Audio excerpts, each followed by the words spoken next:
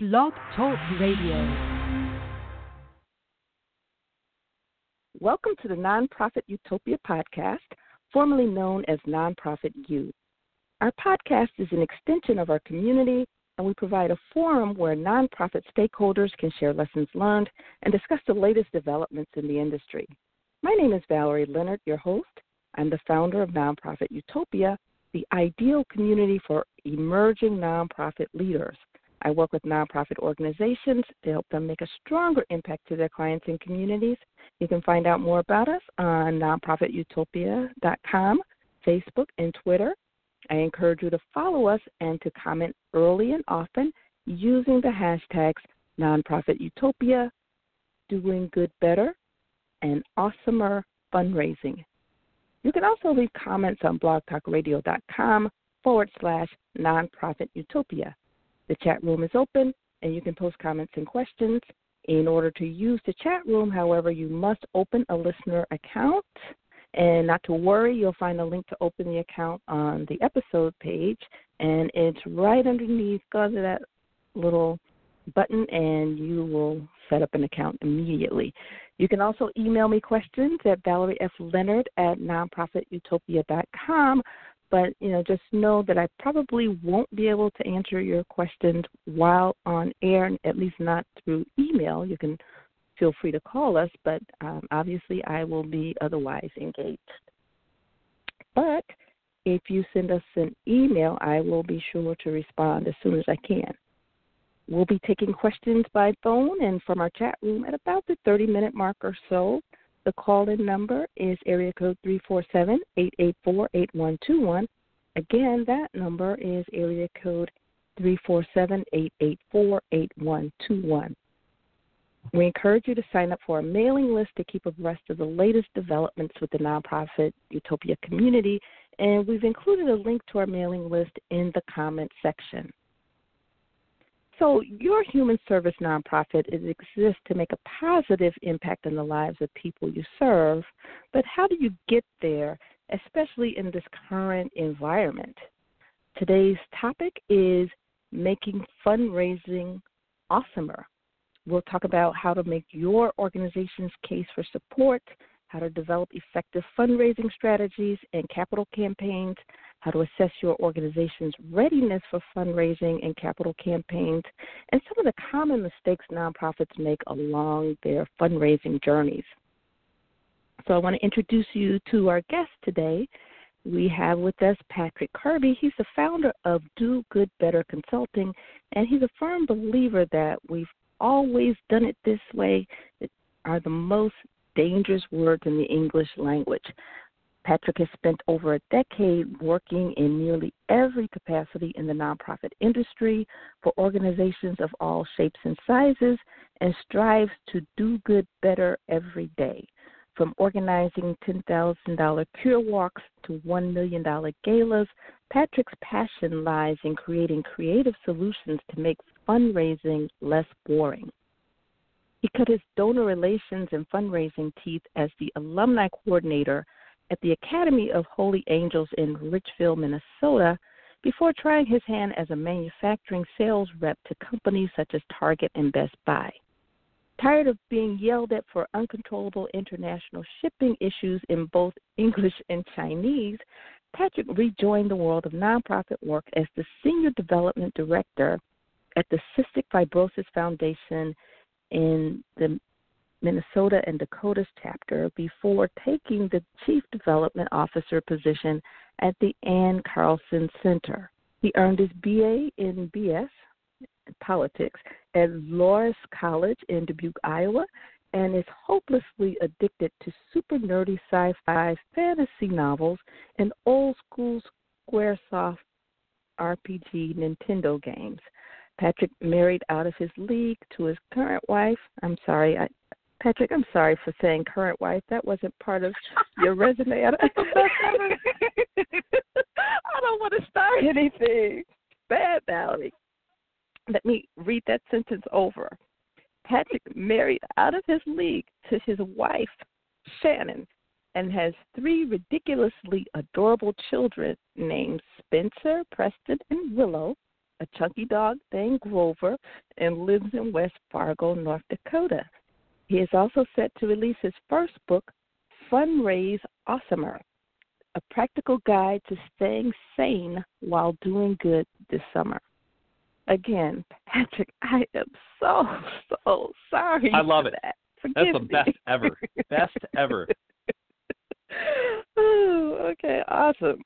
So thank you so much for being with us today. And before we get started, can you tell us a little bit about your business, Do Good Better Consulting, and how you came to start it? Sure.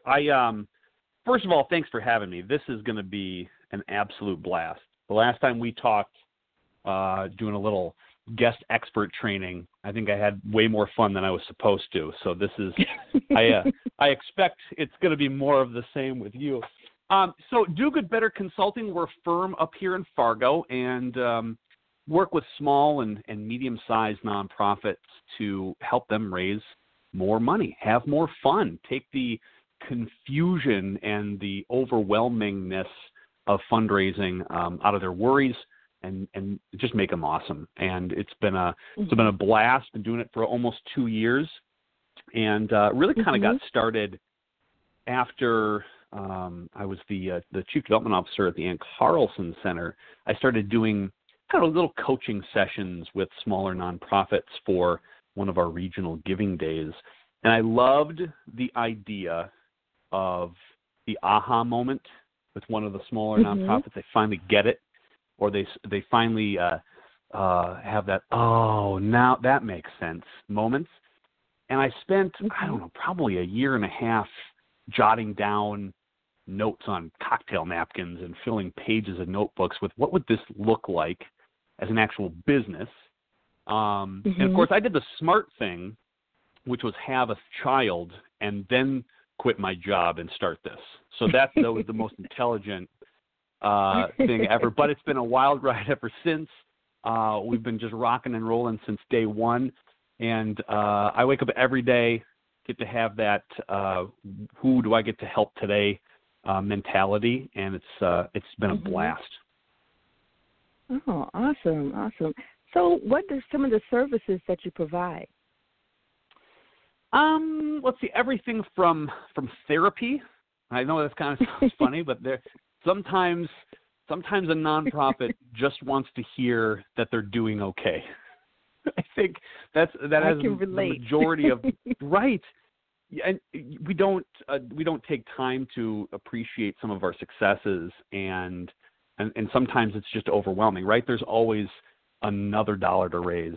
There's always another event to do, and sometimes that's a little overwhelming when you almost have the financial weight of the organization on your shoulder, and you lose a little bit of perspective of if you're doing okay. So I spent a lot of time doing that, and then really it's building fundraising plans, it's brainstorming, it's helping execute, it's having an accountability buddy that's next to you to say you can do this, we've got this, and giving them as many tools as they need depending on what they're looking for. And that can be all. I started off this business, it's kind of crazy, with a computer and a business card, and that's it.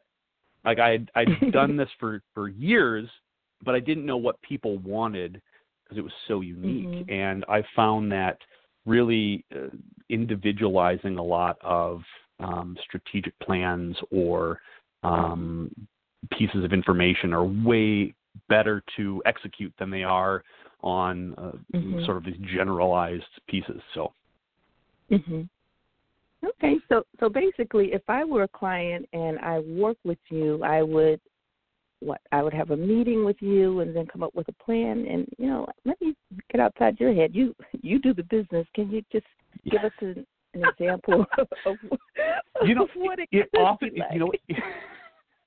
It often starts with we're in a rut. We had some changes. We don't know where to go. We're looking for some new direction. We're looking for something else. We need some help. And they usually start off with, we don't really know what we want or need, so help us with that first of all. And I think a lot of, you can read a million books about 101 fundraising. You can read blog posts and things, but to have them tell you, or, you know, to tell somebody like, do these 3 things and have them empowered because they did it and they did it well, that really then takes it to, you know, we can develop a plan out of that. So it usually starts casual conversation, coffee, video chat, phone call. And I usually ask the question, well, where do you want to go? What do you want to do? And then we'll build it from there. Okay, awesome. And notice I keep using the word awesome. We're trying to make fundraising awesomer. It does. Oh man, I can't wait. And that's I want people to know that fundraising is fun. It's rewarding. You feel good about it.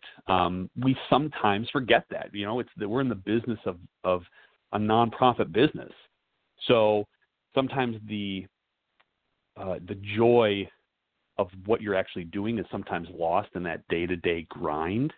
And I just want to make sure that everybody knows that they're doing great. They're doing amazing work. They're crushing it. They're having great relationships. They're developing some really great ties. And to give them perspective on that, I think is really important to me. Okay, great. So how would you describe the current funding environment on a national level? And, you know, I realize people are calling in from all over. So, you know, if you can be general. And then if you can also tell us, you know, what some of the trends we should be aware of that could impact our ability to raise funds. That's a really good question. I think like most people, and there's been a number of articles in Chronicle Philanthropy and some research done out of the Lilly School of Fundraising, is that the general rule is there seems to be fewer donors but more money being raised. So you may see an uptick in revenue at your organization, but the amount of donors seems to be always dwindling.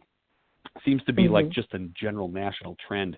And really there's a gap in those small and medium-sized donors. They seem to be just falling off more rapidly than one really wants to see. And I think that's the trend that we need to have a conversation about, really figure out what's going on and stop it. Because I really do think that that's probably, your best avenue for larger gifts down the road is sort of cultivating these small gifts into really your big cheerleaders. But if you're losing more donors than you're gaining and you're relying on these large grants that might disappear, or a donor who might die, or a donor who might be upset with something that you do and all of a sudden they leave and their money goes, that's a big red flag. So I feel like a lot of organizations are relying on a lot of single big gifts and not taking the time to develop these large swaths of new donors and new names to come in so they can kind of prep. So that's the main trend. And then a lot of donors who are being very I don't want to say selfish, but they're being allowed to tell the organization what to do and what to spend it on. And organizations are in positions where they have to say, okay. And I'm finding that it's really sort of this, you're put in a very precarious position if you don't have funds you can use for anything. Like the non-restrictive funds are critical, and yet they seem to be drying up in favor of specific programs that donors like. And I'm not saying that donors should have shouldn't have a say, but I think we as organizations and nonprofits need to have more critical conversations with big donors about the need for non-restrictive gifts. Yeah, we are very fortunate here in Illinois. You're in North Dakota, right? Fargo, North Dakota. You know it.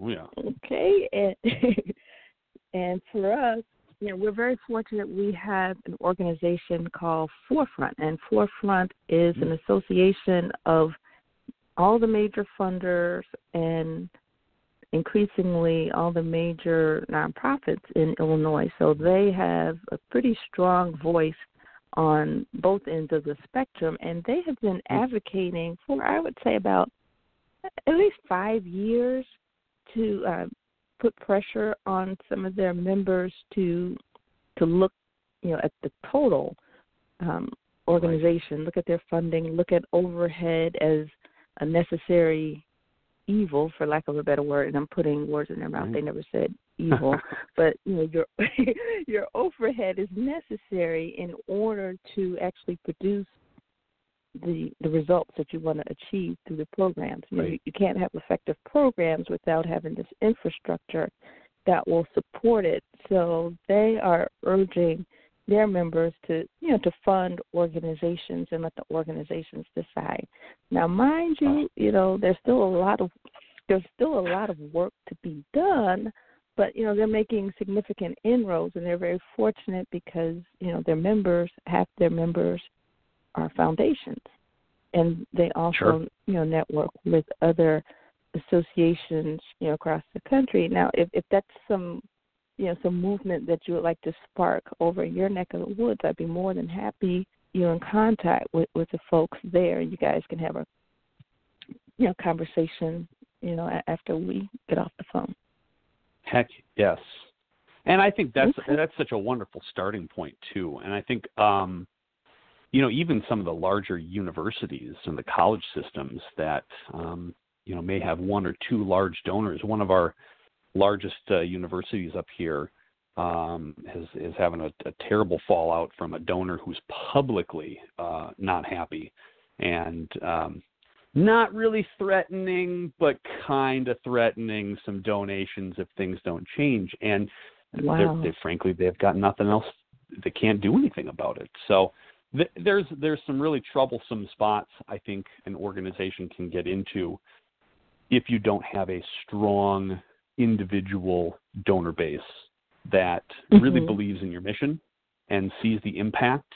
I also, and again, there's another couple of studies that really talk about how that your lack of donors or your dwindling amount of donors really lessens your impact for social change too. So, for example, if you have an organization that is really dedicated to, let's say, affordable housing, and for the sake of argument, we have like 100 donors, and we're passing bills and we're getting in front of groups and organizations, and all of a sudden our donors dwindle. Well, that means our cheerleaders dwindle, which means the public perception of our momentum changes. And now if you get 50 donors or 50 members that are cheerleading instead of 100, well, that means half of the, your momentum is now cut in half, and now your power to command an audience or command some attention, either civically or even at the politics level, dwindles as well. And I think there's a legitimate correlation between those two, and it would be interesting to see, the more donors you have, the more momentum you're building, and all of a sudden people are paying attention to you too. So.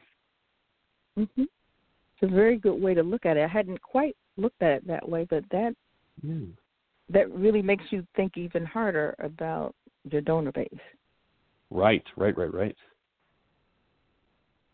Okay, I want to remind our listening audience that you're listening to the Nonprofit Utopia podcast, and we're speaking with Patrick Kirby, the founder of Do Good Better Consulting. We'll take questions from our listening audience in the chat room at about the 30-minute mark. Our call-in number is 347-848-8121. Again, that number is 347-884-8121. And on another note, we've noticed that our international audience is growing, and we would like our podcast guests to reflect the views from around the world.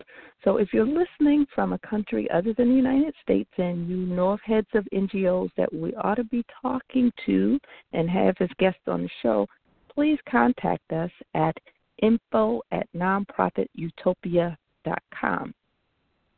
So, Patrick, let's talk about making the case for support for just a minute. Can you tell us what a case tell us what a case for support is, because that means different things to different people, and how organizations can get started either developing one or improving the one that they have. Sure. I think the first thing at least when I'm talking about case of support, is really pointing out the difference between a mission statement and your case of support. I think there's some organizations that think they're probably the same thing, and they are not. They're not supposed to be. That mission statement is for a board of directors to sort of shape the direction of your organization by, whatever manner that they're involved in. The case of support, I've always dumbed it down to an idea of, why the hell should I give you money? And if you can answer that with a great reason behind it, that's your case of support. And I think a lot of organizations spend way too much time trying to even perfect it when they should be talking about how passionately they're talking, they're asking for that support, right? So what are you hinting at that needs to be accomplished? What impact are you going to make? How wonderful are the things that you're doing, and why do you need money? And if you can convince somebody or convey that passion about how, you're really going to change the world or change the community that you live in, that's a great case of support. And I think that's really a challenge to a lot of smaller organizations who don't think that they have the verbal power in the communities against some of these larger organizations, and they do. They're swifter. They're quick to maybe change direction, and that depends on each individual who you're talking with as well, right? So sometimes we get so bogged down in, this is our case of support and it never changes, and they don't think about audience they're trying to convey that case of support to, or that reasoning why they should open up their wallet based on who they're speaking with. And I think that's another thing that I think people should really keep an eye out for when they're building this. Okay, great. So who within the organization should be involved in developing the case for support? I am always in favor of fewer the better.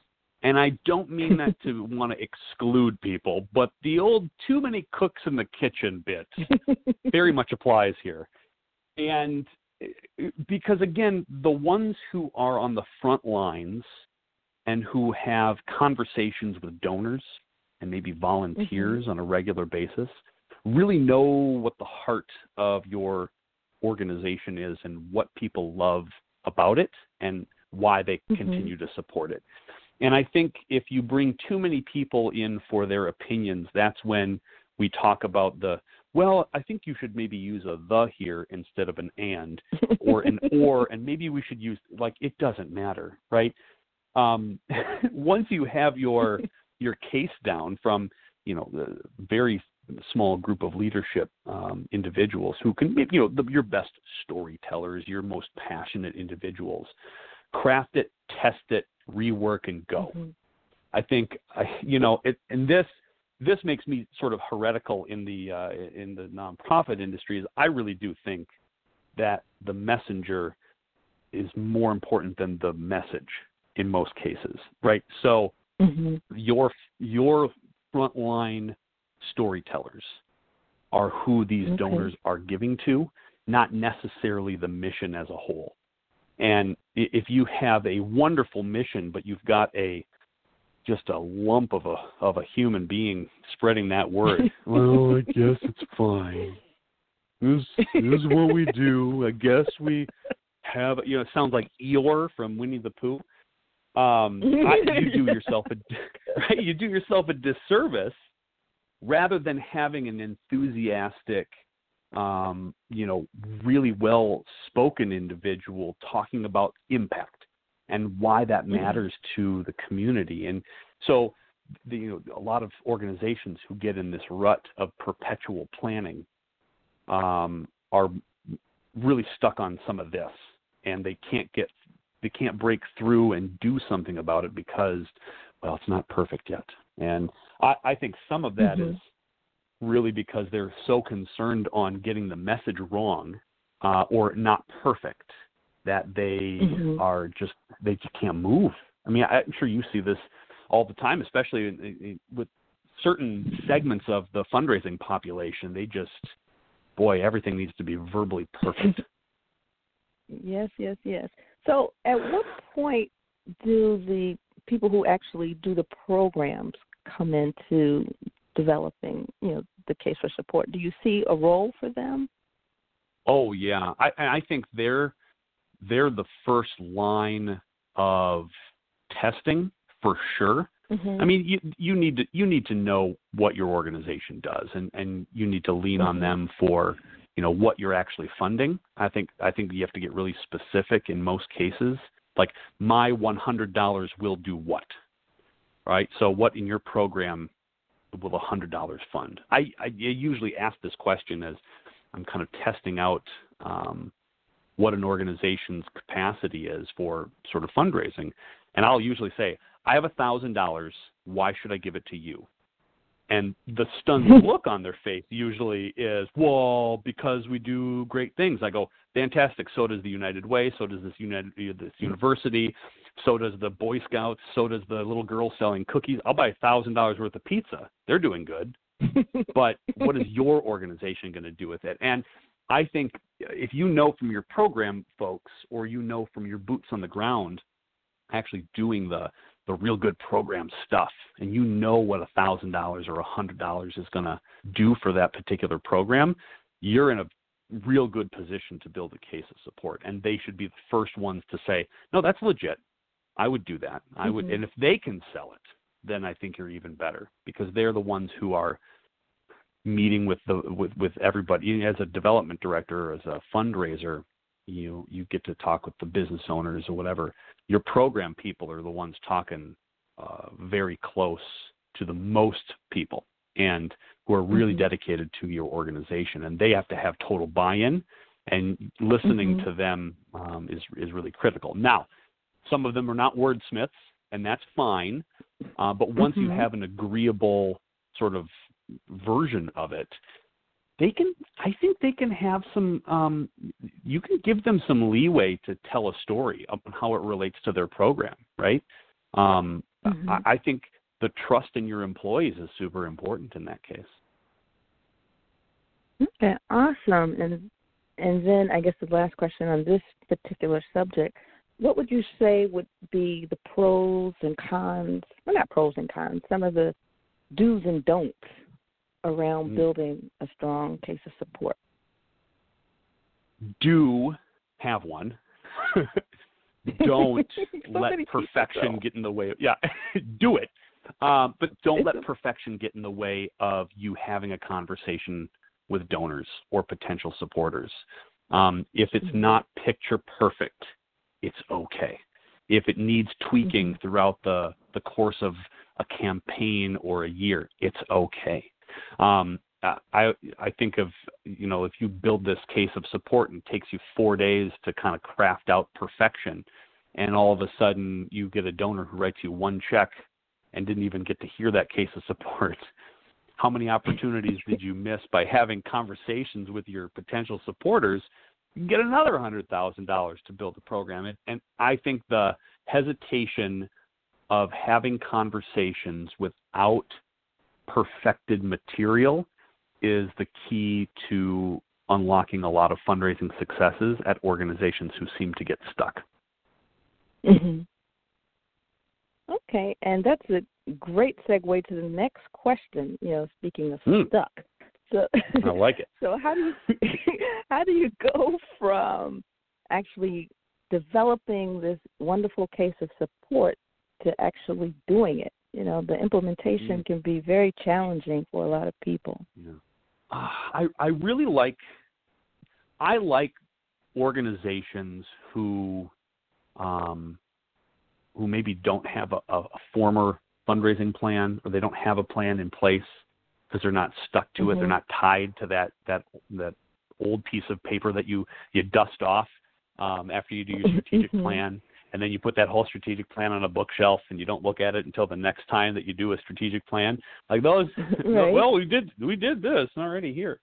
I think it is keeping it simple as your strategy, and then assessing your organization's capacity to do things, right? So if you have a 10-person shop, and you've got 5 development directors, 3 back-end specialists, 2 marketing folks, and like a chief development officer, you guys can do some serious damage real quickly. The problem is a shop of that size are really bogged down in probably red tape and trying to organize themselves.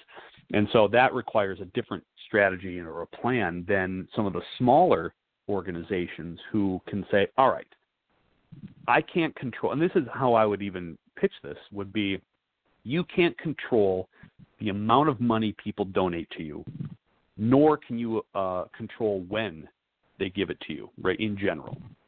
But you can control how many times you're out in the field telling your story, making an ask, making friends, talking about your organization, talking about impact. And so it really becomes kind of a saleswoman kind of thing, where the more times you're making an ask, the more likely you'll be able to get money in. And it's a numbers game. And I know that sounds really boring and sort of mathematical, but it's a numbers game. How many people can you tell your story to? The more, the better, because somebody in that room is going to make a deep connection to your impact. And so I would say from planning to doing is keeping it in perspective of how much time you have, how much staff you have, how many opportunities you may have right out of the gate. And don't overwhelm yourself with having to do everything, right? If you're a small organization that's just kind of ramping up, don't worry about building a legacy plan, right? You don't need to worry about wills and trusts and bequests yet, right? You need to get out of the door and just have have one coffee meeting first, and then we'll talk about building a will, right? So doing it and not being afraid to not know the answer sometimes, I think that's a really good point, where if you don't know, it's okay to say, I'm not really sure about that. Let me get back to you. Right? So you have this case of support and somebody asks you, well, how many children will you impact with this organization in the next 38 days? That's a really specific question, but I don't know the answer to that. And it's okay to say I don't know for 2 reasons. One, you don't want to give them false information. But number 2, it allows you to have another talking point or a touch point with that potential donor, right? You can go back to them and say, I don't know, is it okay if I do some research and get back to you? And they'll probably say yes, and all of a sudden you have permission to call and meet with them again. Boom, right? So not knowing is okay, but not doing is not okay, because you don't get them the opportunity to practice, to really build momentum, to keep rocking and rolling. I mean, that's really an important piece to that. So it's just closing your eyes and doing it. That's you just got to do it. Dang it. Oh, that's awesome. Thank you so much. And before we go and ask people if they have questions, I just want to backtrack. You mentioned something about, making sure that you're constantly assessing your capacity to actually, I guess, make the impact or, meet your mission. So what are some of the ways that people can actually, do their own assessments, at home, or should they call you and you can help them out with that kind of thing? What do you mean? It's always good to get perspective. So whether it's me or someone like you or even another organizational leader, somebody to kind of give some perspective that's outside of your organization, I think is critical, right? Even if it's a 15-minute chat or a coffee meeting, somebody will inevitably give you some really good pointers and tips about what's working and what's not.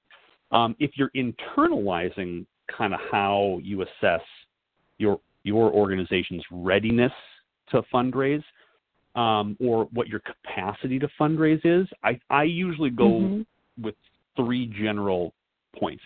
And this is, I think any organization can take these 3 items and say, okay, are we rocking and rolling, or are we just trying to get back to baseline, right?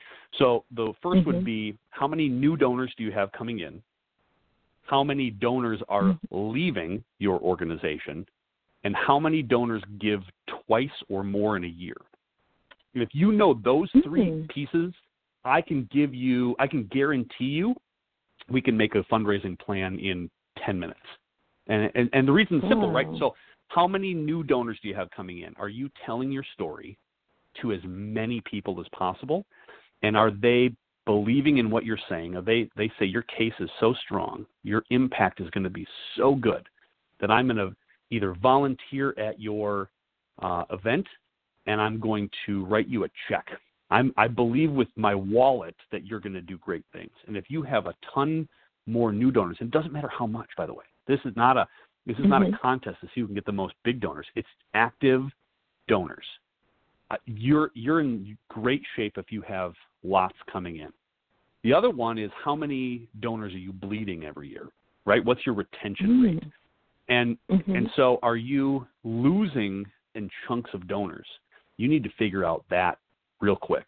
So usually it's one of a couple of things. One, are you saying thank you enough or at all? I remember having a job where I spent an entire year doing an apology tour to donors because they hadn't been thanked. They hadn't had a touch point outside of maybe a newsletter for like 2-3 years. And I just spent the whole time like, I'm not here for asking you for money.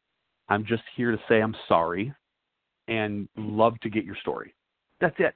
A whole year and a half. It was great.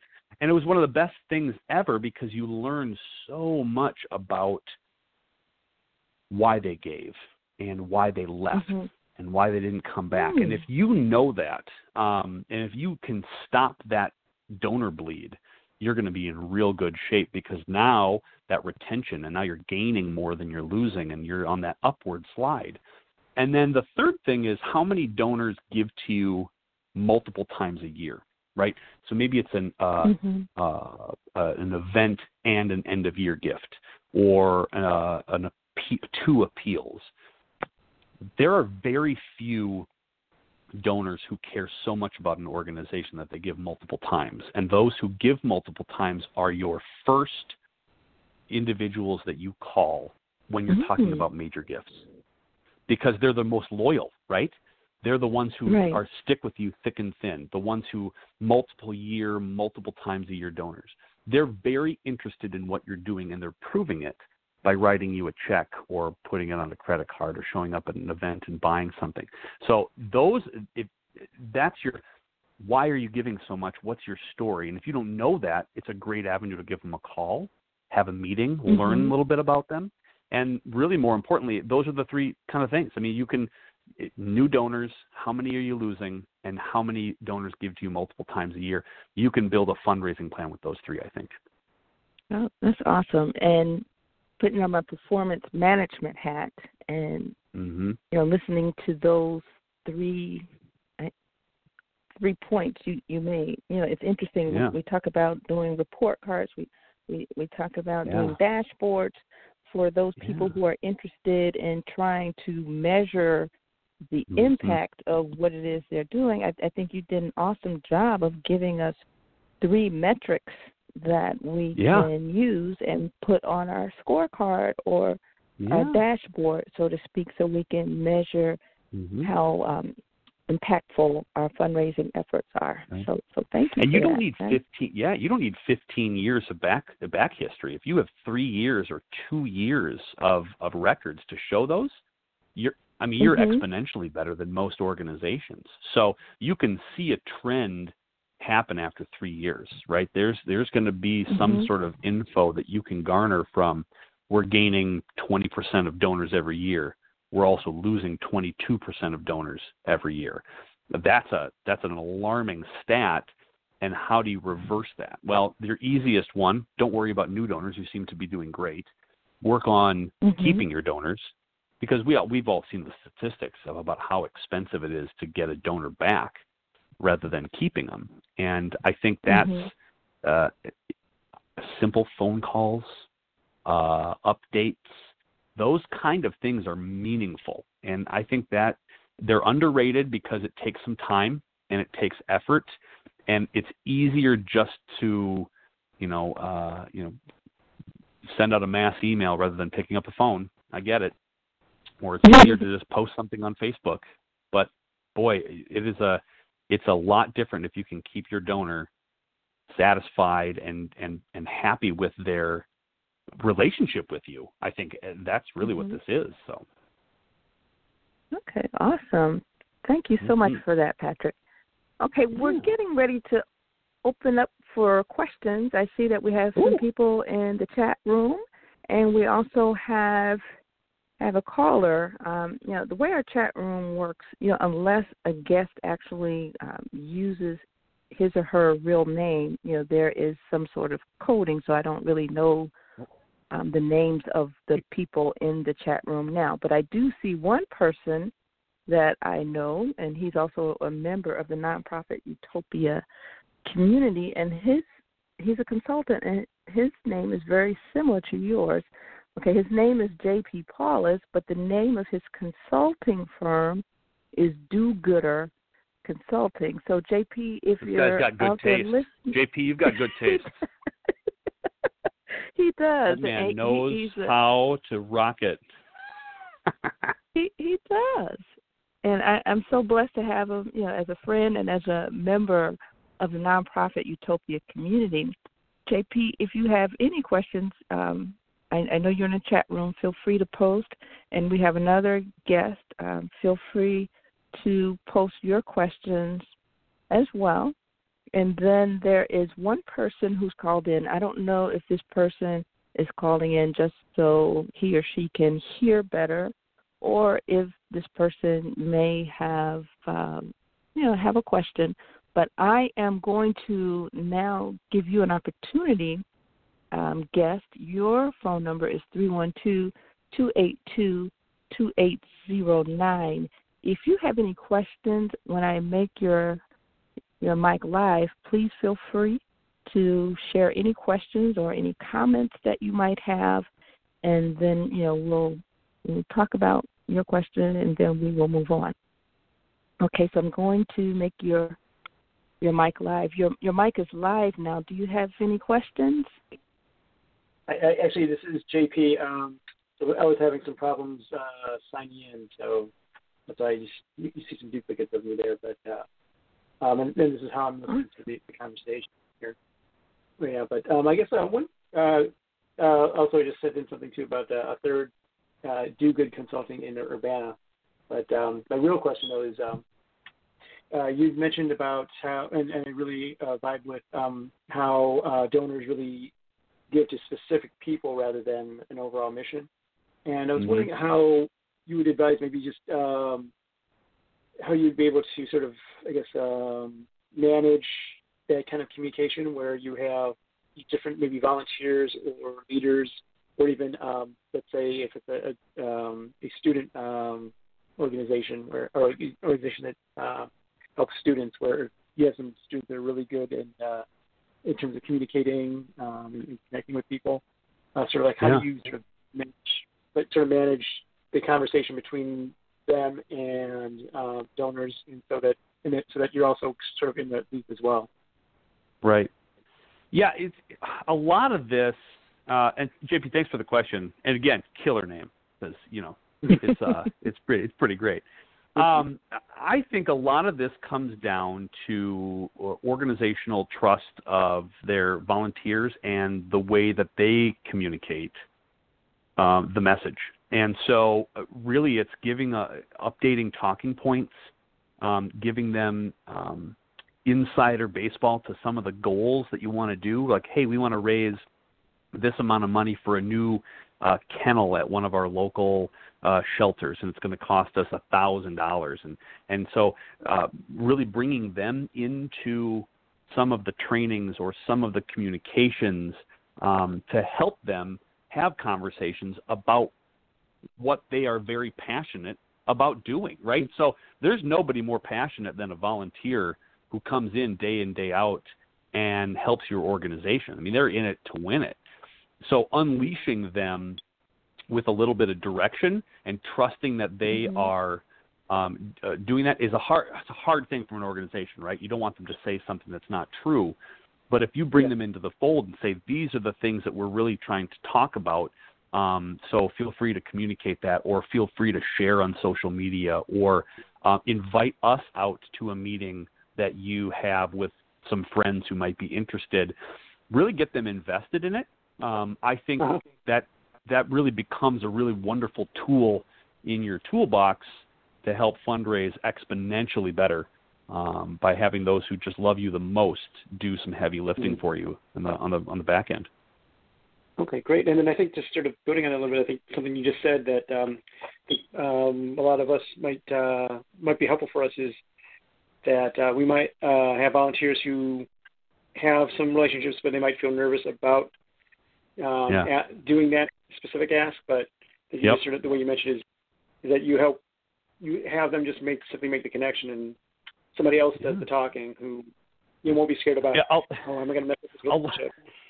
Yeah, a lot of board members are like this too. I'm sure you've had this experience where, you come into a board, or maybe do some board training, or maybe you're a nonprofit, executive director, and you're doing your best to get the best and brightest on your board, and then you try to get them to do some fundraising, and they just shut down. And I'm sort of this believer that boards don't necessarily have to do fundraising, but they do have to give to the best of their ability, right? That's step number one. They have to buy in from whether that's $10 or $10,000 or anything in between, that's fine. But they got to be door openers, and they have to be champions of your organization. And if they're not going to be knocking down the doors or knocking out asks with you, they should be knocking down doors and saying, hey, would you consider having a cup of coffee with this organization that I'm really passionate about? And that's at a bare minimum they can do that. And therefore it's not, they get out of the way and they just get to showcase. And if their friends say no, that's okay. It doesn't really matter. I mean, I think the expectation is they just have to help you move the needle forward. And that's really critical, I think, on all fronts. And I'm really excited when a board says, I'm going to take the lead here. I'm going to do this. I'm going to open up some doors, and you're going to come with me, and we're going to fight together with this. And, the traditional way that at least I was taught by a couple of my mentors was a third of your board are, sort of your executive. So we're going to push these programs through, and from a technical standpoint, a third of them are fundraisers and a third of them are cheerleaders. And I think if you can get some sort of balance out of that, that'd be just as great too. So. Okay, awesome. Thank you so much. JP, did you have any other questions or comments? I guess just sort of one other comment of, I think just sort of how I've seen just what you were talking about sort of come into play is Exodus World Service is a ministry we help out help refugees, and they have this annual fundraising dinner. Do differently as opposed to the usual fundraiser dinners where you raise tickets. Is all they do. They actually have table hosts who are people who are invested in the organization at some level, and they just have them ask them to invite friends. So not saying that they have to buy a ticket or even that they have to donate or anything, but that they just bring in their friends, and that's what a board member did with me, and he just came just to check it out, and we wound up then being a table host and helping out with that organization and sort of just really so. And what a unique way to involve your friends, like with a very small and soft ask. It's just, hey, your time to have a drink and dinner, right? It's the same thing. You'd be going out for drinks and dinner on a Friday night. Just come with a whole host of other people and learn about this stuff. And you won't get 100% buy-in. And I don't think that's really the goal. It's just to make that connection like you did. And you got, you bought in because you were invited. And I think a lot of nonprofits are scared to lean on their volunteers or donors because they think they, quote, give too much already, when really these donors are looking for other ways to help, but they're not being asked. And that goes back to our conversation earlier, which is you just got to do it, right? If you get told no, that's fine. But you're leaving some money on the table if you're not using your best and most loyal folks, which are your multiple year donors and your volunteers, and asking them to help you as well. Okay, that is awesome. And we've got about 10 minutes left, and we've got a lot of stuff we thought we were going to talk about that we may not get to.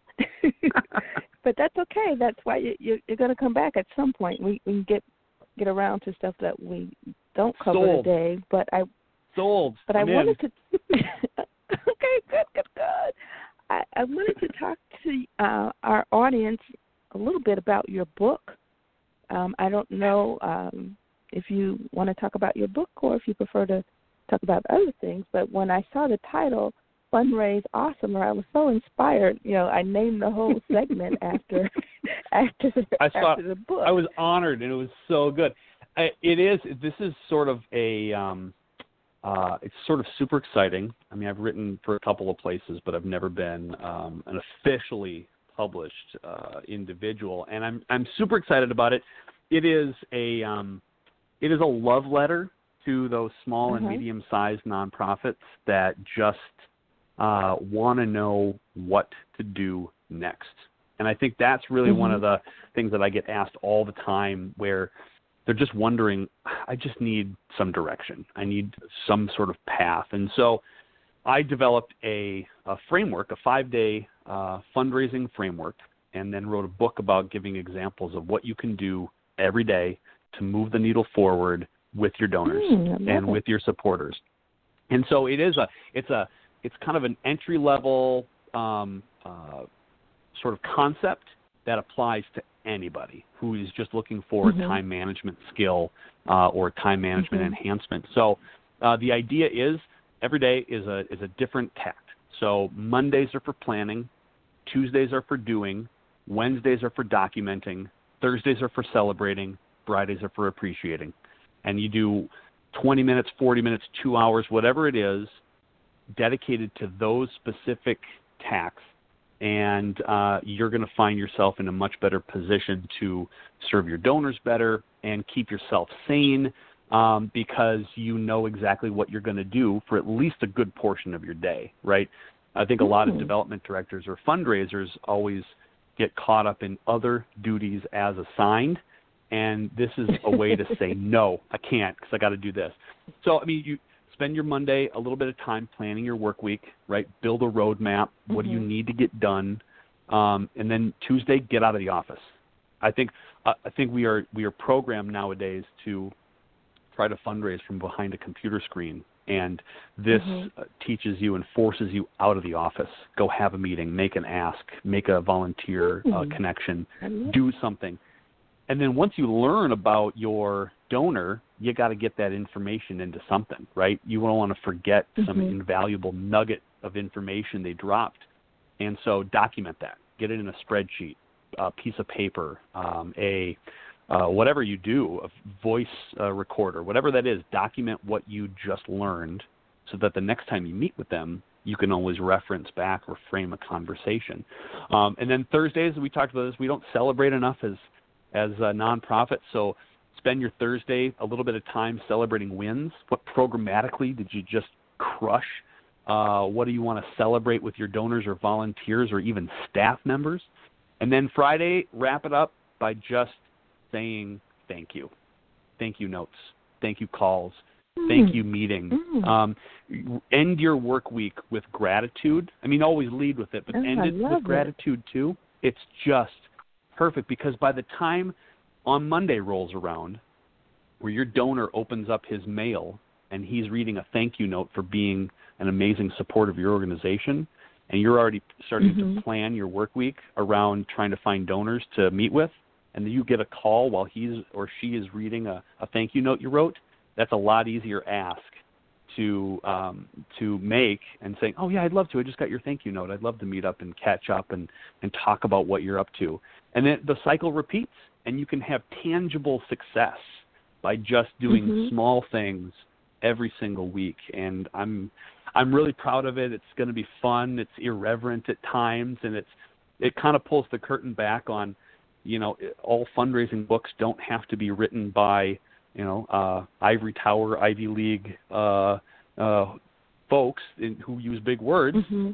And it's just for the small guys, the sort of just trying to get through your day book, and it's going to be super fun. I'm excited about it. Okay, awesome. And you definitely have to let me know when the book is done.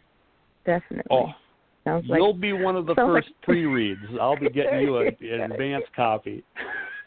Oh, awesome. Thank you. I'm like, wow, this is so necessary because, like you said, you look at the books on the market, and many of them are, these ivory tower types, or they assume a certain level of experience and exposure, and, they're full of jargon.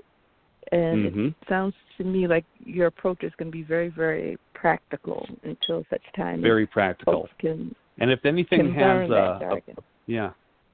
and I think if anything proved as an experiment, I sent it to a couple of publishers, and one of them came back, East Coast kind of group, and said, your explanation of how to fundraise is too simple for a complicated subject like fundraising. And I said, you missed the point.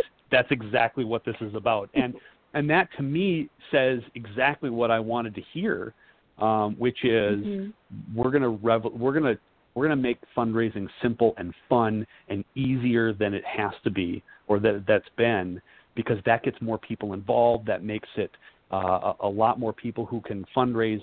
That means a lot of people are going to want to donate, and a lot of people who are just going to want to do awesome things and finally do it without burning themselves out. And that is the ultimate goal of why I started working as a consultant in the first place. Right. I often wonder if we purposefully, and when I say we, I'm talking about our consultants and other people in the industry, I wonder if we purposefully, or maybe inadvertently, make this more difficult than it ought to be, because it somehow cements our place. If people are dependent on us constantly to break down this language, then, that cements our place. But I like, what you're doing. You're demystifying fundraising, because it's not rocket science once you get past all the alphabet soup and jargon. Right. Yeah. You're having conversations with people about things that you're passionate about, that they also might be passionate about, and you get to spend all day doing that.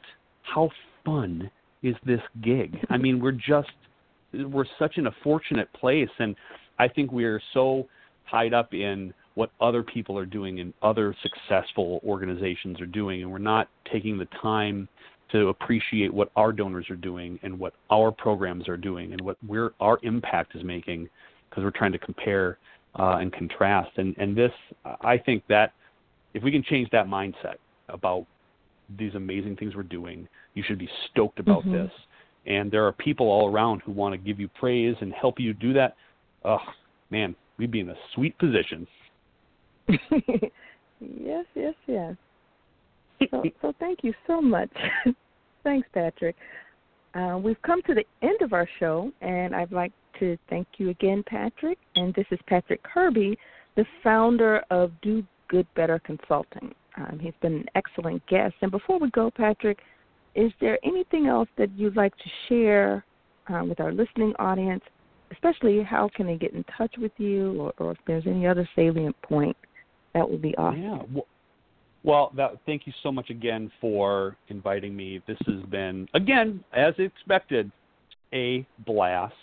And if anyone wanted to get a hold of me, I'm pretty easy to get a hold of. You can go to the website, dogoodbetterconsulting.com. You can find me on Facebook, Do Good Better Consulting. I think the actual thing is at DGB Consulting. You can find me on Twitter, at Facebook, or at Fundraising Dad. And, let's start a conversation, answering some questions. I love nerding out about all things fundraising. So there isn't a question too nerdy that I haven't enjoyed. And it is just, let's go. Okay. And then your next book is going to have to be the 10 Commandments. The 10 Commandments of fundraising. Yes and yes. A little inside joke there. Oh, my goodness. All righty. Thanks again, and I want to thank our listening audience once more for listening to Nonprofit Utopia today. This has been a wonderful discussion, and I thank Patrick Kirby again. And as I said before, Patrick Kirby is the founder of Do Good Better Consulting. So I want to make sure, too, that, you know, when you get a chance that you go to iTunes and leave a review, you know, if you really enjoyed the show as much as I have. Of course, I can't review our show, but I'm from Chicago. I guess I could, yeah. but I'm not. You could probably review it twice. I can, early and often, but I'm not going to do that. I'm hoping our listening audience, you know, really learned a lot from today's session, and they enjoyed it, and they will go to iTunes, and I have instructions for completing such a review. And also I want to remind you guys to be sure and join us next week for yet another lively discussion. We're going to have Mia Hillary, and Mia Hillary is a coach and professional brand ambassador. I think she'll have some very interesting perspectives on how nonprofits can take advantage of, you know, working with various brands. So until then, you guys take care.